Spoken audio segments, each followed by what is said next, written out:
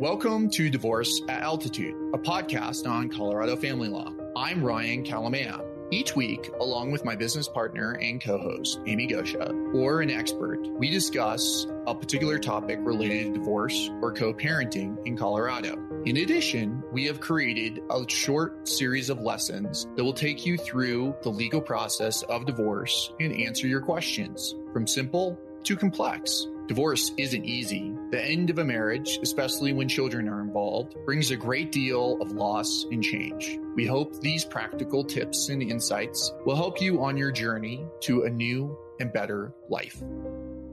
This how-to episode is about economic fault and dissipation of assets. As most listeners know, we use Eric and Melanie Wolf's divorce story to explain various examples. If you haven't listened to it and aren't familiar with it, check out episode 1. You can also find it on our website and search Eric Wolf. So if we go into the counselor's office where Melanie tells Eric that she's hired a divorce lawyer, and Eric, instead of going out and hitting the slopes and crying over pictures of his family while he sits on the chairlift, if instead he transfers $100,000 online from their joint savings account, what happens in that circumstance? What if that day the parties lost $100,000 in the stock market? Can the court do anything about that? Well, the answer is, as always in law, it depends. Dissipation of assets is different than marital fault. So I want to be clear in that if Melanie says, Eric, you caused the divorce or you had an affair, that you are at fault for the deterioration of our marriage, that is different than in a circumstance where Eric intentionally loses money or takes money in contemplation of divorce. And indeed, timing very much matters when it comes to dissipation. Simply put, if a party such as Eric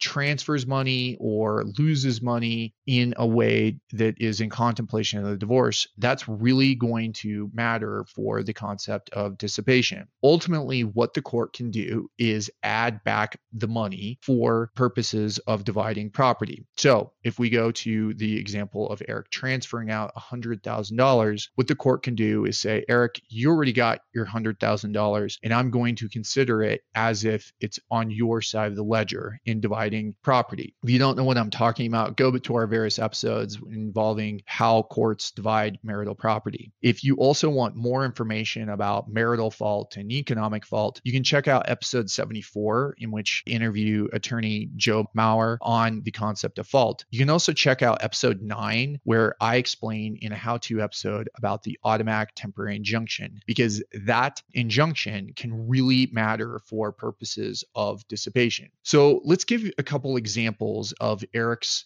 doing various things that would not be considered dissipation. And the other thing I will tell you before launching into these various examples is that dissipation and economic fault, they're very hard to prove because intent really does matter, and so does timing. The other hurdle that most people will face, unfortunately, is that the transaction costs, namely the attorney's fees involved in litigating or fighting over dissipation, can often militate in favor of it just not being worth it, because although the party might have dissipated some money, it's just simply not worth fighting over. So what are examples of dissipation where dissipation was not found by the court in which a party claimed? The first is a party received personal injury proceeds and they put it into an irrevocable trust in which their parents were the trustees. The issue was that made the personal injury settlement not property, but the key thing is that it happened several years before the divorce. And again, as I said before, timing can really matter. So if someone does something years ago, you would really have a hard time proving that was in contemplation of divorce. Another example is in a circumstance where a family member received something like a tractor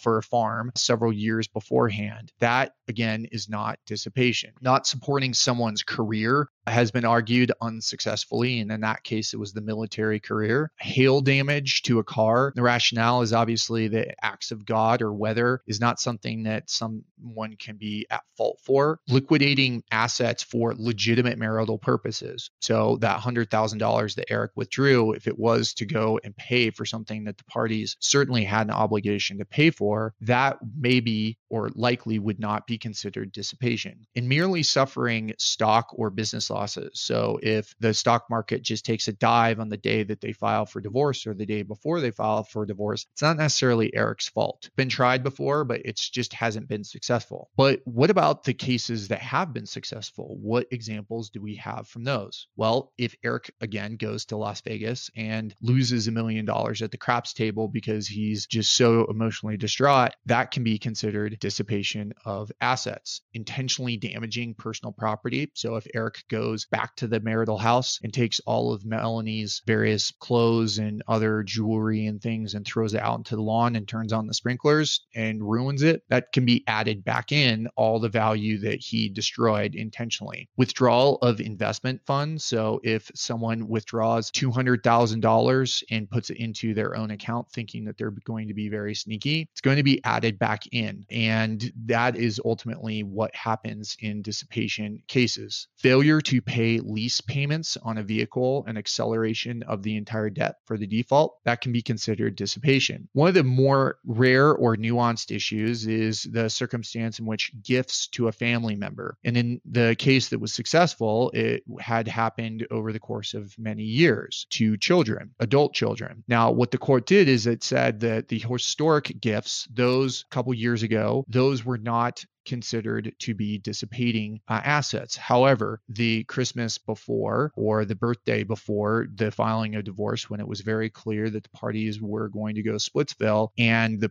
gifts were 10x what they normally were, that can be added back in as dissipating assets. But you can imagine that the money has to be there in order to really justify a legitimate claim or enough claim to argue over. In a circumstance in which a husband transferred $217,000 out of a joint account, the court added that back in a prior case. Voluntary underemployment. So if Eric all of a sudden just quits his job and just sits on the couch and eats bonbons, his income can be considered dissipating assets because instead of earning money and putting it in the bank, he's intentionally quit his job and lost money as a result. Excessive vacations, money spent on another relationship. So if Eric has a new girlfriend and takes her out for various restaurants and expensive dinners and vacations, can be added back in. Again, it gets really complicated, but these examples hopefully explain the concept of dissipation of marital funds and economic fault.